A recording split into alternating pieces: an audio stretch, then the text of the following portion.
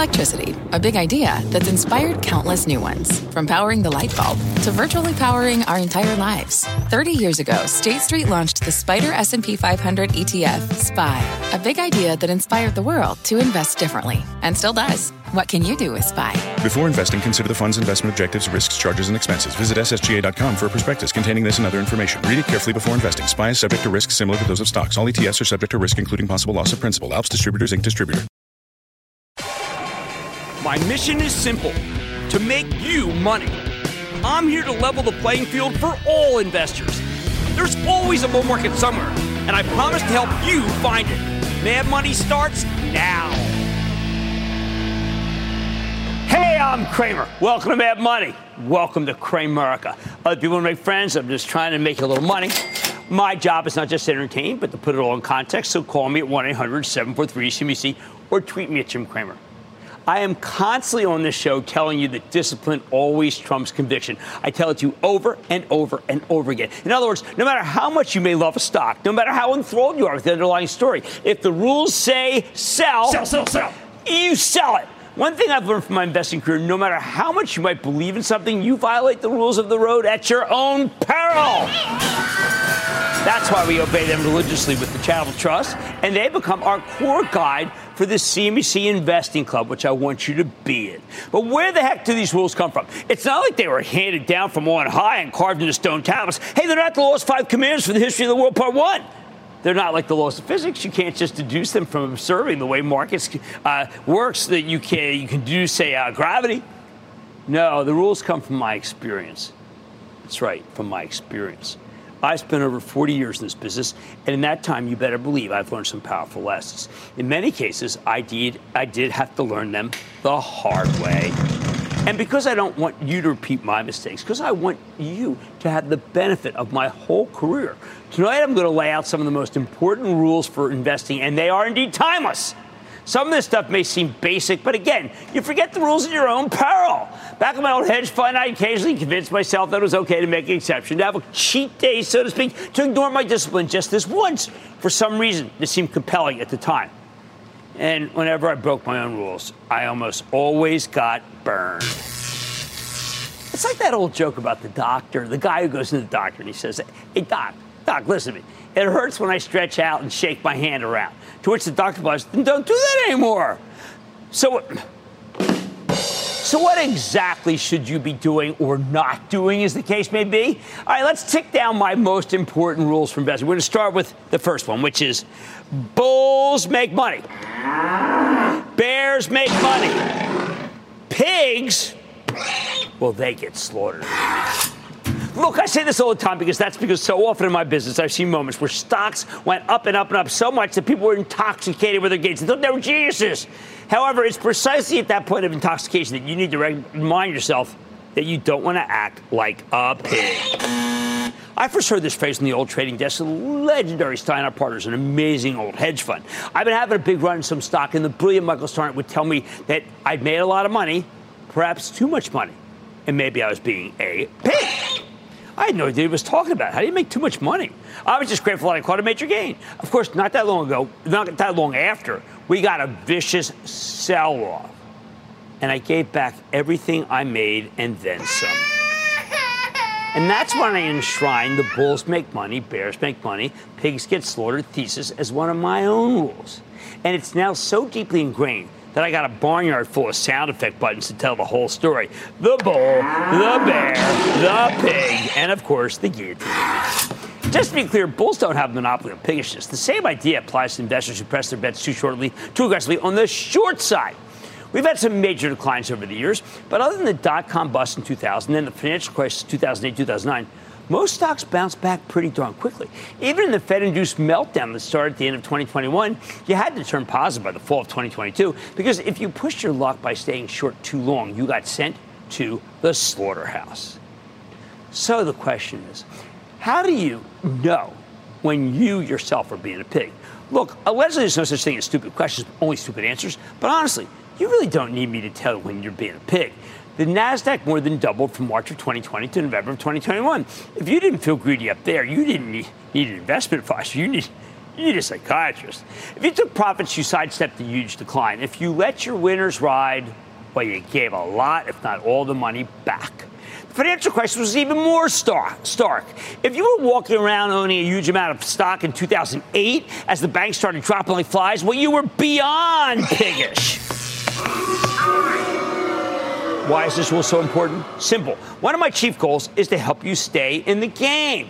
You know, that's the hardest part of investing. It's holding on through the difficult periods, taking short-term pain so you can have long-term gains, which is what's happened in the stock market for a century. The people who got wiped out in 2022 or the dot-com collapse before they tended to be the ones who never took anything off the table. They never felt greedy. And their piggishness, well, they never felt it. And so they got slaughtered. Being cautious and ringing the register near the top ended up keeping you in the dream. Notice I said near, because, look, catching the ultimate top is just so impossible. Just catching near the top, that's great. And that's why I remind people every day, have you taken any profits? Have you booked anything? Or are you being a pig? Because you never know when the stocks you own are going to crash. You never know when the market could be wiped out. You can't have certainty. Stock market doesn't let you have certainty. If you assume stocks will keep going up forever in a straight line, well, you are in for the house of pain. Everyone would own stocks if that were the case, and we know they don't because it's so risky. Sure, there'll be times when stocks just going up and up and up. They just keep going. When I coined the term FANG over a decade ago for Facebook, which became Meta Platforms, Amazon, Netflix, and Google, which became Alphabet, I loved them all. But I did give up on Amazon after an incredible run. I was trying to be disciplined, yet it did continue to move up another 50%. I did felt like a pig after the stock's extremely popular run, but when I felt like, I felt like a fool after it kept galloping. You've had the feeling, you know what it's like. That's just the price you have to pay for following the rules. I had been a pig, but the pig kept running. It didn't get slaughtered. Fortunately, we got back in Amazon for the Charitable Trust when then President Trump kept bashing them for ripping off the post office. You remember that? Probably even don't. But it was torture to watch it go up without me, and it was terrific to get back in.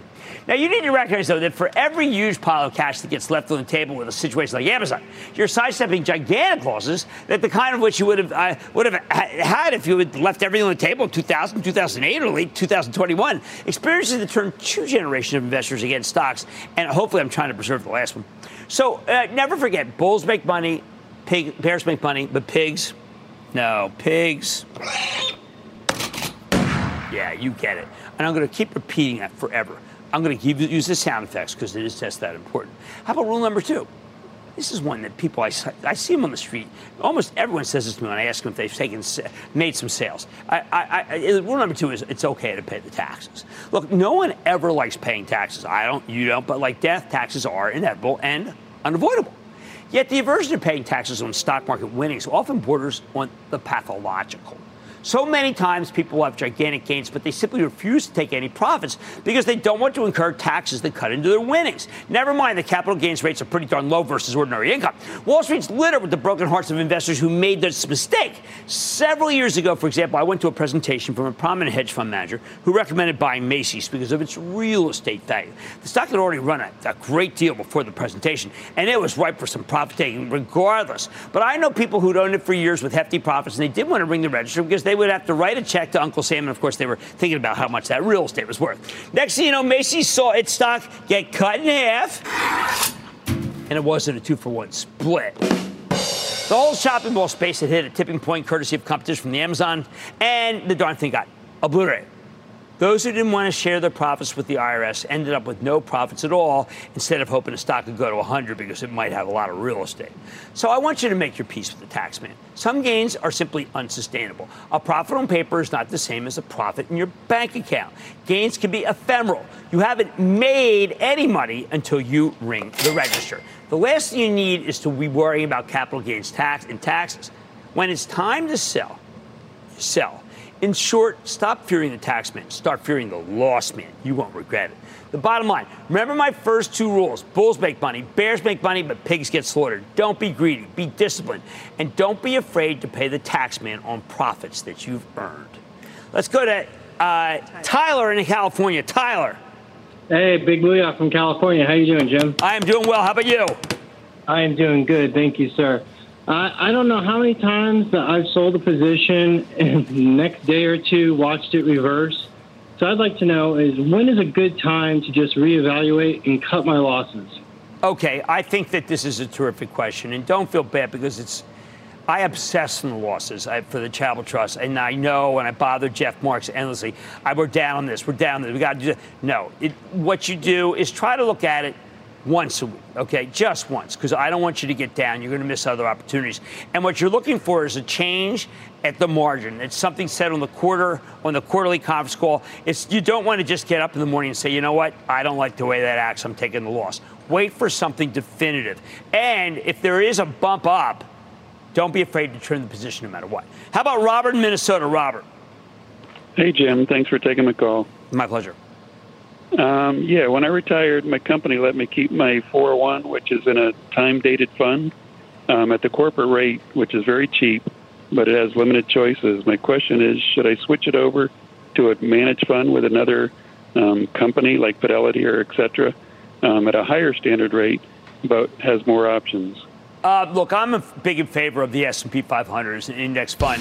I think that'll be terrific. That's what my retirement's in. That's what your retirement should be in. I think that'll be fine. I love diversification. Remember my first two rules. Bulls make money. Bears make money. But pigs, they get slaughtered.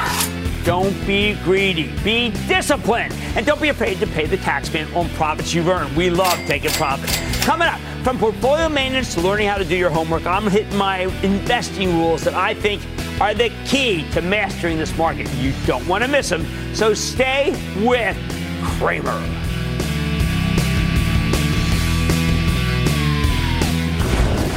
Don't miss a second of Mad Money. Follow @Jim Cramer on Twitter. Have a question? Tweet Cramer. #MadTweets. Send Jim an email to madmoney@cnbc.com or give us a call at 1-800-743-CNBC. Miss something? Head to madmoney.cnbc.com. Fact. Running a business is not getting easier on your wallet. With higher expenses on materials, employees, distribution, and borrowing, everything costs more. Also a fact. Smart businesses are reducing costs and headaches by graduating to NetSuite by Oracle. NetSuite is the #1 cloud financial system, bringing accounting, financial management, inventory, and HR into one platform and one source of truth. With NetSuite, you reduce IT costs because NetSuite lives in the cloud with no hardware required. Accessed from anywhere, you can cut the cost of maintaining multiple systems because you've got one unified business management suite. You improve efficiency by bringing all your major business processes into one platform, slashing manual tasks and errors. Over 37,000 companies have already made the move. See how you'll profit with NetSuite, and then you can think of all the ways you could be spending the money you save. Company retreat in Malibu, anyone? By popular demand, NetSuite is offering a one-of-a-kind flexible financing program for a few more weeks. Head to netsuite.com to start saving. When you're hiring, the best way to search for a candidate isn't to search at all. Don't search, match with Indeed. Indeed is your matching and hiring platform with over 350 million global monthly visitors, according to Indeed data, and a matching engine that helps you find quality candidates fast. Use Indeed for scheduling, screening, and messaging to connect with candidates faster. Plus, 93% of employers agree Indeed delivers the highest quality matches compared to other job sites, according to a recent Indeed survey. Leveraging over 140 million qualifications and preferences every day, Indeed's matching engine is constantly learning from your preferences. Join more than 3.5 million businesses worldwide that use Indeed. Listeners of this show will get a $75 sponsored job credit to get your jobs more visibility at Indeed.com/madmoney. Just go to Indeed.com/madmoney right now and support this show by saying you heard about Indeed on this podcast. Indeed.com/madmoney. Terms and conditions apply. Need to hire? You need Indeed.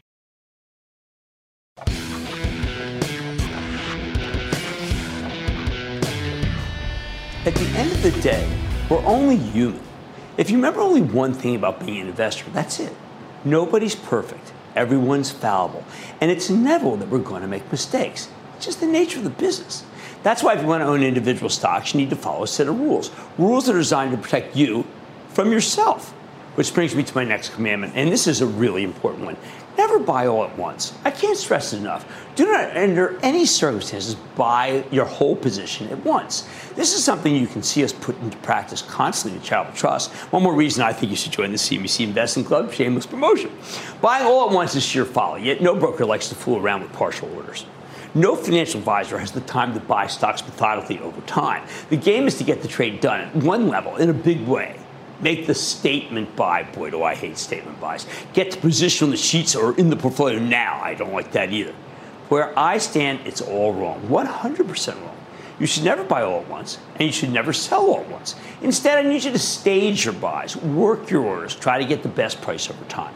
Why? Okay, when I first started as a professional money manager, I really wanted to prove to everyone just how clever and smart I was and how right I would be. So if I felt like buying, say, Caterpillar, okay, I said, by golly, I'll buy it now. Big, all at once. Make a statement because I was so sure of how right I was. Put me up on 50,000 cat, I'd scream, as if I were the smartest guy in the universe. When I think back about that young Cramer, mostly full head of hair, by the way, all I can say is that I was one arrogant son of a gun. Arrogant and wrong. What was my mistake? If you want to buy 50,000 shares of Caterpillar, you don't pick them all at once. That's pure hubris. What happens if it goes down? You feel like a dope, and it might go down. Thus, my rule, never buy all at once. Instead, I should have bought CAT in increments of, say, 5,000 shares gradually over time during that day, trying to get the best price I could. You put on a small position, then you cross your fingers, hope it goes down so you can buy more at a lower level to get a better cost basis. Hear what I said? I don't mind when a stock goes down if I can buy more. Now, I no longer trade institutionally, as you know. I no longer say trade in size, as we used to call it. Probably still do.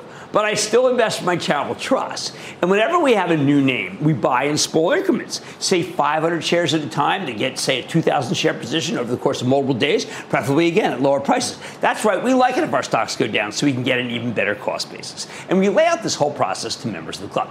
It makes sense. When you buy all at once, you're basically declaring that the stock absolutely won't go any lower. I mean, come on, that's crazy.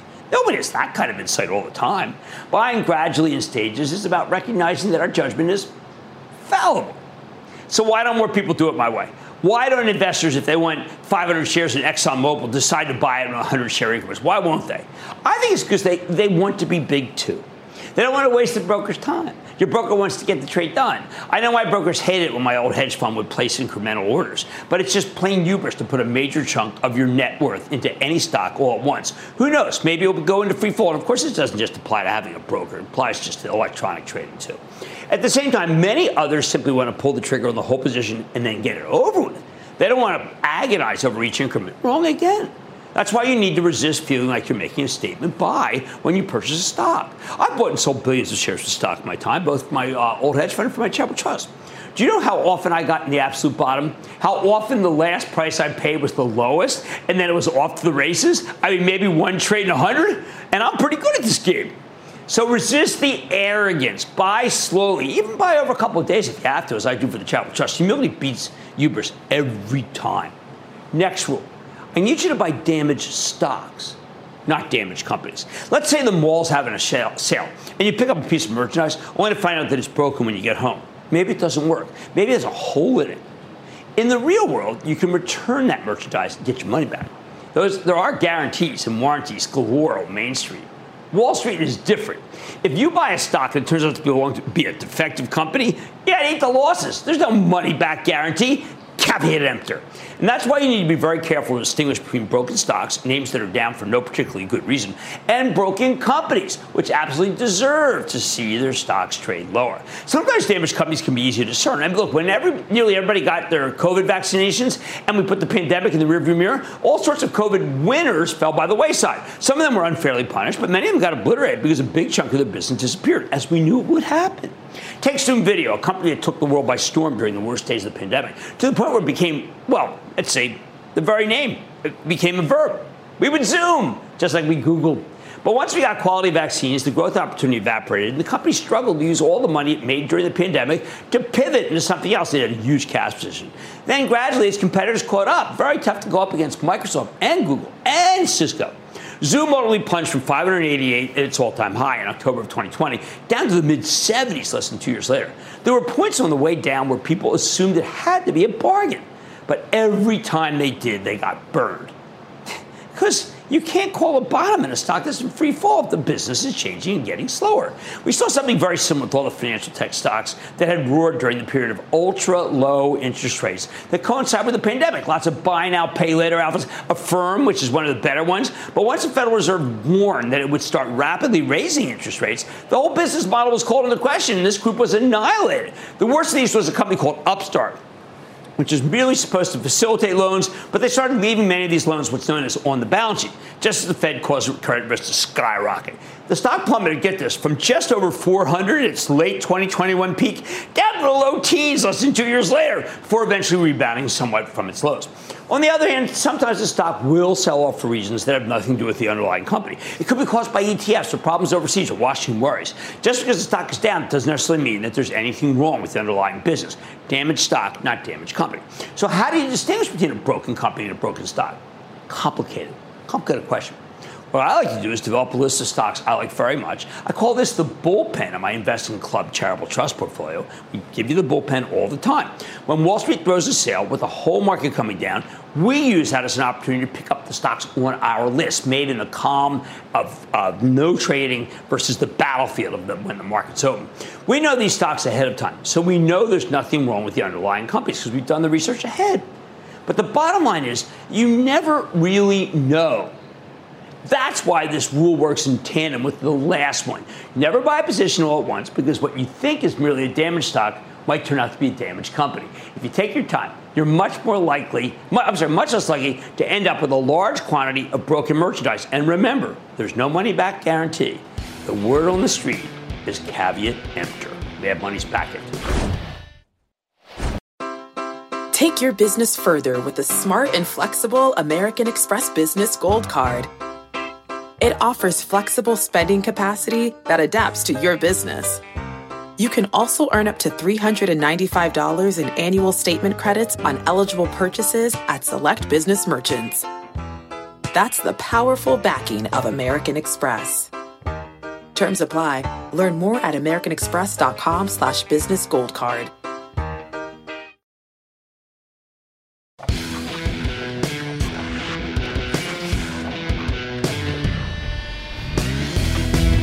To build a portfolio of individual stocks, that's a big if, since there's nothing wrong with getting all of your equity exposure from a cheap index fund that mirrors the S&P 500. Well, you got to be rigorous about it. Which brings me to my next rule. Do the homework. Listen, growing up, my kids hated doing the homework. They thought it was punishment. Sometimes when I looked at what they were studying, I could see where they were coming from. I mean, what's the relevance of most of the things they teach in high school? How will it help you later in life? Why even bother? Of course, that's a terrible attitude. As a parent, I always encourage my kids to study because you never know what you'll turn out to be interested in later in life. But I bring this up because I think many of you have the same attitude to the homework you need to do in your stocks.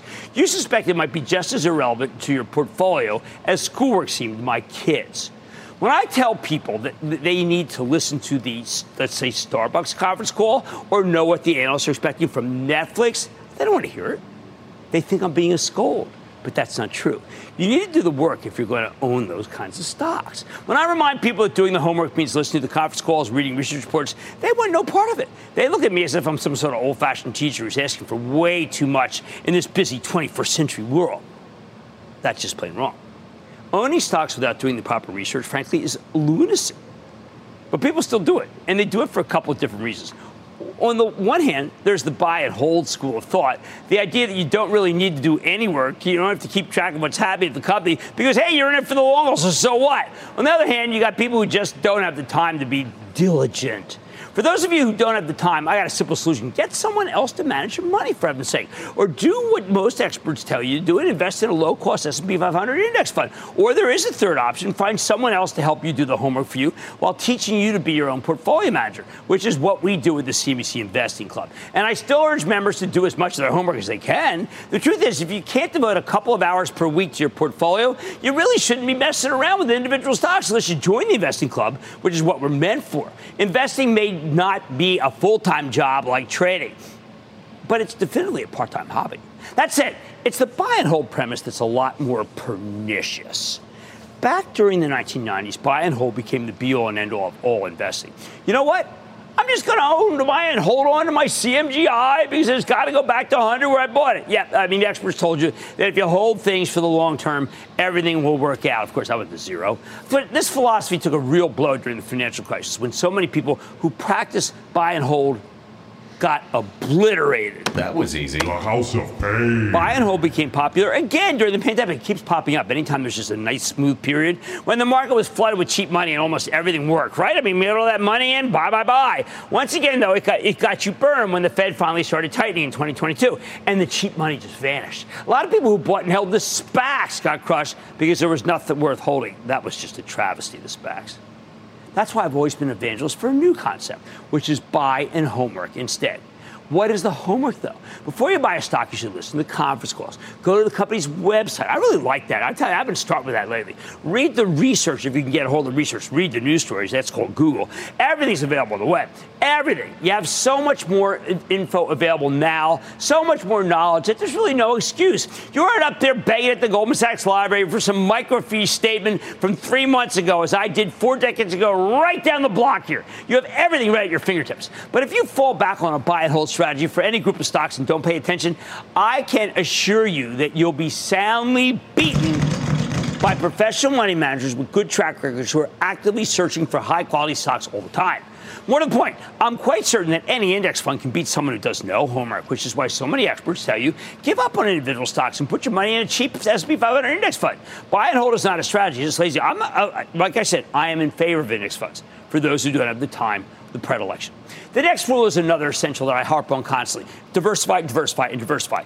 Always be diversified. That controls risk. And managing risk is really the holy grail of this business. What's the biggest risk out there? It's called sector risk. Stocks in the same industry, they tend to trade together, especially at extreme moments. In the old days, only about 50% of the action in a given sector came down to this. In a given stock came down to the sector.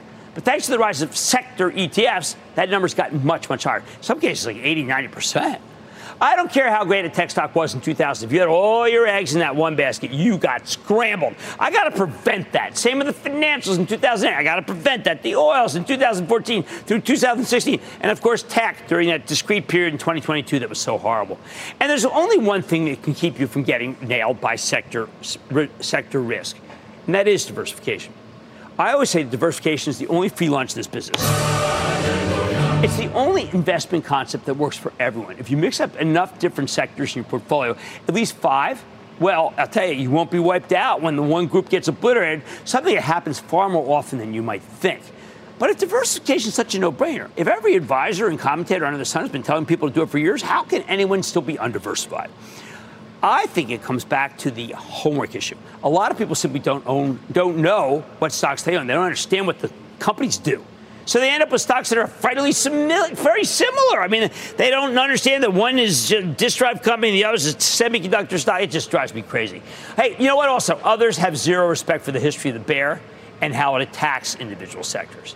I still feel quite a few calls from people who genuinely think that owning FANG is a diversified strategy. Hardly. With Facebook now, Meta platforms, Amazon, Netflix, and Google and Alphabet, you own variations of the same thing. Social, mobile, cloud, they trade together. That's what I call faux diversification. Or another example, no matter how much I might like the oil stocks at any given moment, I can't count as a portfolio made up of Chevron, Pioneer, Natural Resources, and I don't know what. I use Halliburton or two high-yielding ones and a driller. I always say no to a portfolio of J&J, Eli Lilly, Bristol Myers, and United Health Group, even as I like all 4 companies. They just leave you way too exposed to healthcare risk that could overwhelm the whole group all at once. Having an undiversified portfolio is not just an amateur mistake, though. Many professionals don't like to be diversified because of the bizarre way the money management business works in this country. If you concentrate all your bets in one sector, that sector takes off, well, you'll pretty much beat everybody right then who's in a diversified fund. That is the nature of the beast, even though I think it's ill-founded. It's why Kathy Wood of ARK Invest could be the best money manager of 2020, then far from the best in 2021, and among the worst in 2022. Her flagship ARK Innovation Fund went almost all in on high-risk growth stocks. That's not diversified. And those all stocks, they tend to trade as a group. But that one huge year in 2020 made her a household name. And once you're a household name, Well, you do get it made in this business. Don't get me wrong. I have no beef with Captain Wood. She's great at picking high-risk growth stocks, and she's never claimed to be running a diversified portfolio, not once. I just want you to be aware that when you go all in on a diversified portfolio, it is likely to blow up in your face a couple times in a few years' time. Here's the bottom line. Whether you're an amateur or professional, you always need to do your homework and keep your portfolio diversified. This is the kind of routine maintenance that protects you from monster losses down the line. Remember, if you can keep your losses to a minimum and let your gains run, you almost always come out ahead. But don't try to rationalize those losses because stocks don't always come back to even or anywhere near that. Let's go to Trey in Texas. Trey. Jim, the second greatest investor of all time, Warren Buffett, says individual investors like me should just buy the S&P. My question for you is, what does the greatest investor of all time think we should buy? Well, first, I'm no Warren Buffett, and I'm a TV guy who tries to do his best to teach you. But I thank you for that. Here's what I have to say. I think it depends on your time and predilection. I think you put away your first $10,000 in an index fund. If you like picking stocks, let's do it well together. Join the CNBC Investing Club. If you don't like picking stocks, then let someone else do it for you. But if you want to be involved, I will help teach you to be a good investor. I can do that. I've done it for a very long time, and fortunately, I've been very successful. Let's go to Ann in Indiana. Ann. Hi, Jim. Thanks for taking my call. You're quite welcome, Ann. What's up? I'm a club member, but I've been thinking about this lately, and I wondered if you could talk more about suspending our judgment and letting the market take a stock up, even when a CEO does something they said they're not going to do, or a company makes a bunch of mistakes, but they have very little competition, or a CEO makes big mistakes that seem to take a long time to fix. Well, this is a tough one, Ann, because I've made this mistake. I've stuck with people for too long. I keep thinking, give them another try. Almost every case, it hasn't been worth it. Almost every single case, including situations I'm in now. All right, whether you're an amateur or professional, you always need to do your homework and keep your portfolio diversified. There's much more ahead. I'm putting my 4 decades of experience to work, sharing the key rules we follow for the CNBC Investing Club. Think of it as a glimpse behind the curtain if you're not a member. So stay with Cramer.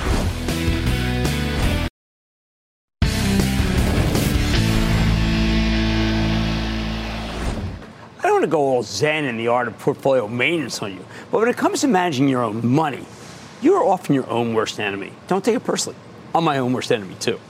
If you want to invest wisely, you constantly need to be fighting off your own worst impulses. We're not robots. We have emotions, and those emotions can really throw you off your game. Which brings me to my next rule for investing. Nobody ever made a dime by panicking. Panic is not a strategy. People do it constantly. A stock gets hammered, then investors sell after the hammering. The market gets crushed on a huge down day. People bail at the end of the day. In short, something gets annihilated and people can't take the pain. So what do? They bolt. Sell. There's something instinctive about panic, about the desire to flee. If you're a Stone Age hunter-gatherer who accidentally stumbles into a family of grizzly bears, panic is a very helpful strategy. But it's not useful emotion when you're investing in the stock market. The truth is, there'll almost always be a better time to sell than whatever moment inspired you to panic in the first place. And don't I know it? Remember the spring of 2020 when COVID hit? Everything shut down. The whole stock market collapsed. The S&P 500 lost a third of its value in a little over a month. And for months after, almost everybody in the business was convinced the world was ending. That April, though, legendary market historian Larry Williams gave us the all clear. He was looking at other countries and realized we'd mostly be out of lockdown by mid-May. He told you to buy into the teeth of the panic, not flee with the panickers. Sure enough, the S&P was making new highs again by the summer. And once the vaccines came along that November, well, the market just never looked back. So the next time there's a big market-wide sell-off and you feel like fleeing and never touching a stock again, I want you to do something for me. I want you to take the opposite side of your own trade. The most rewarding trades you can make are those where the decks have been cleared out by terrified folks using market orders who just don't get that the exit doors aren't as big as they think they are. Mind you, I am absolutely not saying that every stock that gets hit with a panic sell-off is worth buying for the long term. Often when people freak out about an individual company, it's with good reason. But I am saying that after a big decline, you usually get some kind of bounce, which gives you a better moment to sell if that's what you want to do. Even when things are really bad, bargain hunters will usually take it up from its lows, and that's when you get out. So the next time you want to dump everything, take a deep breath and wait for the rebound before you sell.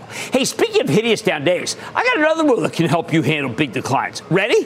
When the stock market gets unrelentingly negative, remember that he who defends everything defends nothing. It was when Frederick the Great said that centuries ago. And you know what? It's just as true now. So he who defends everything defends nothing. What exactly does it mean? It's about how you evaluate your holdings. When the market's flying and many stocks are in bull mode, you don't need to worry about most of your positions. The more exposure to a bull market, well, let's just say the better. But when things get difficult, when you're on the defensive, you need to recognize that many of the stocks you bought during better times might not fit this new environment. In short, when the economy's slowing and the market's getting slammed, you can't hang on to everything you might like. If you try to defend all your positions in a market that turns against you, that's a recipe for getting blown out. And when I say defend, I mean you can't treat a declining market like it's a buying opportunity in every single stock in your portfolio. If you do that, you'll quickly run out of capital, leaving you unprepared to buy more if we go lower still. And we usually do. Yep, when the market gets negative, you need to get more selective and focus your efforts. That's why I rank all my charitable trust stocks at all times for investing club members. Ones are stocks I buy right now, twos are stocks I buy in a weakness, and threes are outright sells. Sometimes it is some strength, but if you can get out, it's good. That way I'll know which stocks I should defend when things get tough and which ones I'll cut and run with and use that as a source of capital for something better. So let's say tech's getting hammered, but you think it's going to rebound. It's important that you don't try to hang on to the whole complex. Pick the best tech stocks, the ones you'll want to buy into weakness, and toss out the rest to raise cash. Use those newfound cash reserves to buy the stocks of higher quality tech companies at lower prices. That's right, the non-essentials, the ones that have no catalyst, and that you only owned because you wanted exposure to a bull market, they get to heave-ho immediately when things turn bearish. Sell. We used to call this circling the wagons around your best names in my old hedge fund. The first few times you do it, you'll curse yourself because you might be ending up putting down stocks that you love for quite some time. But eventually, after you experience enough difficult markets, you'll realize just how valuable this process is because it can protect you from a lot of pain. The house of pain. I never try to battle more than a few losing names at once. Don't buy. It's too painful. So remember, you have to take on a lot of stocks that are going against you. It'll wear you down. I promise. It's just exactly what it's going to do. Making it more likely that you'll crack under pressure and dump everything near the bottom. It's simply human nature. But you have to fight human nature tooth and nail, hammer and tongs, or any of those other cliche phrases that went out of style ages ago, but still sound really solid. The bottom line, great investors know how to ignore their emotions when those emotions get in the way of making money. So the next time the market gets slammed, please don't panic. Nobody ever made a dime by panicking. But also don't double down your whole portfolio into weakness. Vicious negative markets can give you buying opportunities, but you need to focus your capital on your absolute favorites rather than chasing bargains in third-rate merchandise that actually deserves to trade lower. Mad Money is back after the break.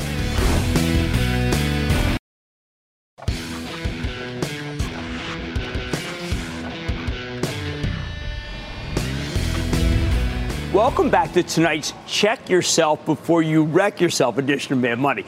I'm a big believer in the idea that once you get some money saved up, you are in control of your own financial destiny. But that also means you need to be very careful because you're the one with the most power to derail your financial future. Look, mistakes will always be part of the investing game. I just want to do my best to ensure that you don't make the same mistakes twice or three times or endlessly. That's why I got rules. Rules for investing to protect you from the kind of misjudgments I used to make when I was young and inexperienced. The same rules we preach constantly in the CNBC Investing Club. Rules like don't own too many stocks. Back in my old hedge fund, I would spend 3 hours every day analyzing the mistakes of the day before. I'm not kidding. One reason I'd retire, at least for my own well-being. That was a major task, one that I complete every morning before anyone else came into the office, generally between 4 a.m. and 7 a.m. Some people are night owls. I'm an early morning owl. I would analyze every losing trade. You don't need to analyze the winners. They take care of themselves, right? And then try to figure out how I could have, let's say, made more money or lost less money, more importantly. I was, for lack of a better word, maniacal about it. And after a couple of years, I had an epiphany. I realized that good performance could be linked directly to having fewer positions, owning fewer stocks. In short, when we own fewer stocks, we tended to make more money. That's why, ever since, I won't buy a stock without first taking a different one off the table, even for my Charitable Trust, which is the only way I can play these days. Yep, don't just buy shares in more and more companies. You need to limit your holdings. That's a great discipline, and you should adopt it pronto.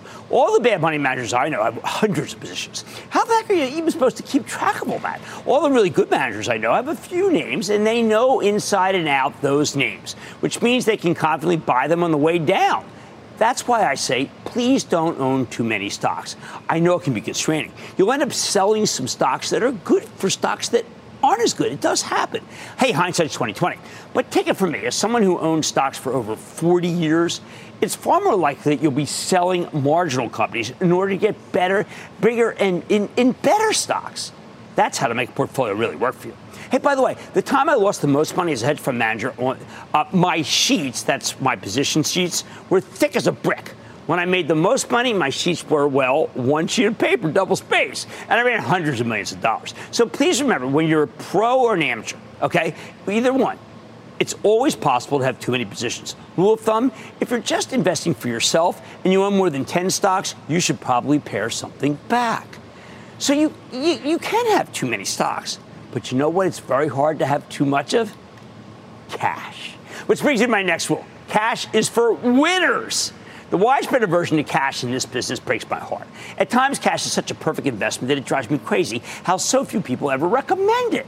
Nah, they hate the market, so they're only 95% long instead of 100%. Or they think the market stinks, so they decide to short a few high flyers against their longs.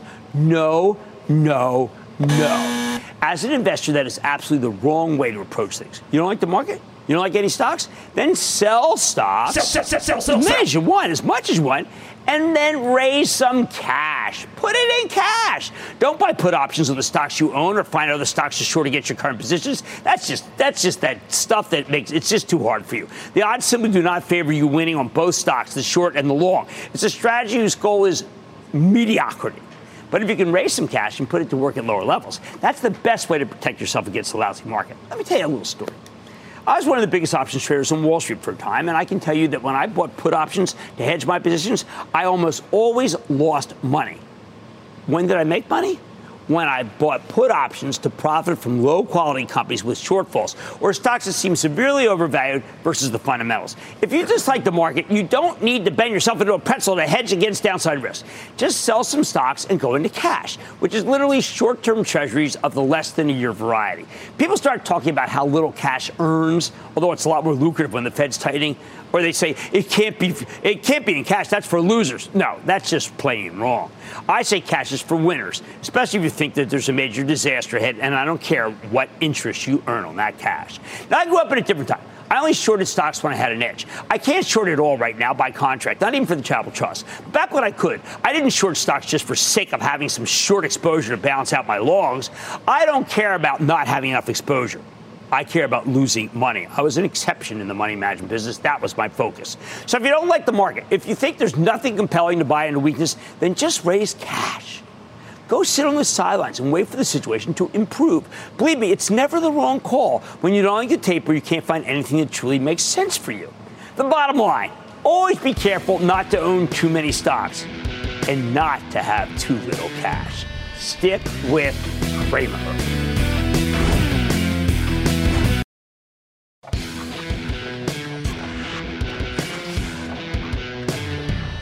I always say my favorite part of the show is answering questions directly from you. Tonight I'm bringing in Jeff Marks, my portfolio analyst, partner in crime. Help me answer some of your most burning questions. Could usually have some tough ones. For those of you who are part of the investing club, Jeff will need no introduction. For those of you who aren't, I hope you will be soon. I would say that Jeff's insight and our back and forth helped me to do a great job for Mad Money viewers as well as members of the club. Jeff and I do this sort of thing during all our monthly meetings where we give you an in-depth look at our latest portfolio decisions. We talk about every single stock and answer your burning questions. If you like this to be something to keep up with, I need you to join the club. And thank you, by the way, to people who stop me on the street who love the club. It means the world to me. So let's start with a question from Michael, my home state of Pennsylvania, who asked, what do you think about dividend reinvestment strategies? Okay, so Jeff, one of the first things I learned and what I taught at Goldman Sachs was it's one of the great free lunches of our business. You just keep letting it ride. And I have seen in my lifetime the dramatic amount of money you make from the dividend reinvestment. Yeah, absolutely. That's how you take advantage of the power of compounding, by reinvesting those dividends quarter after quarter. Now, unless you need the income, of course, depending on where you are in your life, that may be a reason not to, but always reinvest. And it works for high dividend stocks like a consumer packaged goods stock, or even tech stocks, too, that offer a dividend. It's a good thing to have. It's another way to dollar cost average into positions as well. I mean, I remember going over this with my late father, where he was adamant you just take the money and run. And I tried to show him and managed to convince him, no, take the money and be back in, reinvest. Now we're taking a question from John in California, who asked, what are your sources of information related to stocks in the overall market, economy, sources that you go to daily? All right, well, look, I make no bones about it. We have all the research in the world. And it's one of the great things, the luck that we have is we get everybody's research. And I tend to let that control things, as, by the way, when I do the Mad Dash. And I talk about maybe the most important research calls of the day. So we're blessed with that. Yeah, absolutely. But on a daily basis, you can also read annual reports that companies put out, investor presentations, transcripts if you can get your hands on them, not only for quarters, but all the conferences that are happening every single month. Really important to look at those, particularly after a quarter. I have to tell you, I more and more have started at the website of the company, for the companies I don't know. I'd rather go to the research, because the research will have maybe a snapshot summary, but no, you need more than that to understand things. All right, now let's go to Nino in Maryland, who asked, is there a PE multiple that we won't buy above in each sector? Well, this is really tricky, because when you're in tech, we have to use out years. So, for instance, NVIDIA, if I had discipline and said that I wouldn't pay more than 20 times earnings, I would have kept out of NVIDIA for a decade, because NVIDIA is about future earnings. Yeah, and I think you also have to look at a company's growth rate, too. It's all relative. PE is so you can compare the growth rates relative to their multiples. I don't think there's necessarily one that would keep me out. But also, on the other hand, you can't look at a low multiple in two and say that's a good bargain, because sometimes there's value traps. They're a low multiple for a reason. Right. They could have declining earnings, or there just might be another issue fundamentally at the company. That's a great point. I mean, when people look at the automobile stocks, they've historically had very low multiples and just trade on dividends. If they ever really got the growth of a Tesla, the stocks would triple from where they are. So anyway, thank you, Jeff. I'd like to say there's always a bull market somewhere. Promise try to find it just for you right here on Mad Money. I'm Jim Cramer. See you next time. All opinions expressed by Jim Cramer on this podcast are solely Cramer's opinions and do not reflect the opinions of CNBC, NBC Universal, or their parent company or affiliates, and may have been previously disseminated by Cramer on television, radio, internet, or another medium. You should not treat any opinion expressed by Jim Cramer as a specific inducement to make a particular investment or follow a particular strategy, but only as an expression of his opinion. Cramer's opinions are based upon information he considers reliable, but neither CNBC nor its affiliates and or subsidiaries warrant its completeness or accuracy, and it should not be relied upon as such. To view the full Mad Money disclaimer, please visit cnbc.com/Mad Money disclaimer. From pit lane to podium, the Las Vegas Grand Prix is providing fans a race day experience at the speed they deserve. With the help of T-Mobile for Business, our 5G advanced network solutions are powering race day operations with event-wide connectivity. From streamlined gate entry to an immersive app, giving fans blazing fast access to the sport they love. This is accelerating innovation. This is the Las Vegas Grand Prix with T-Mobile for Business. Take your business further at T-Mobile.com/now.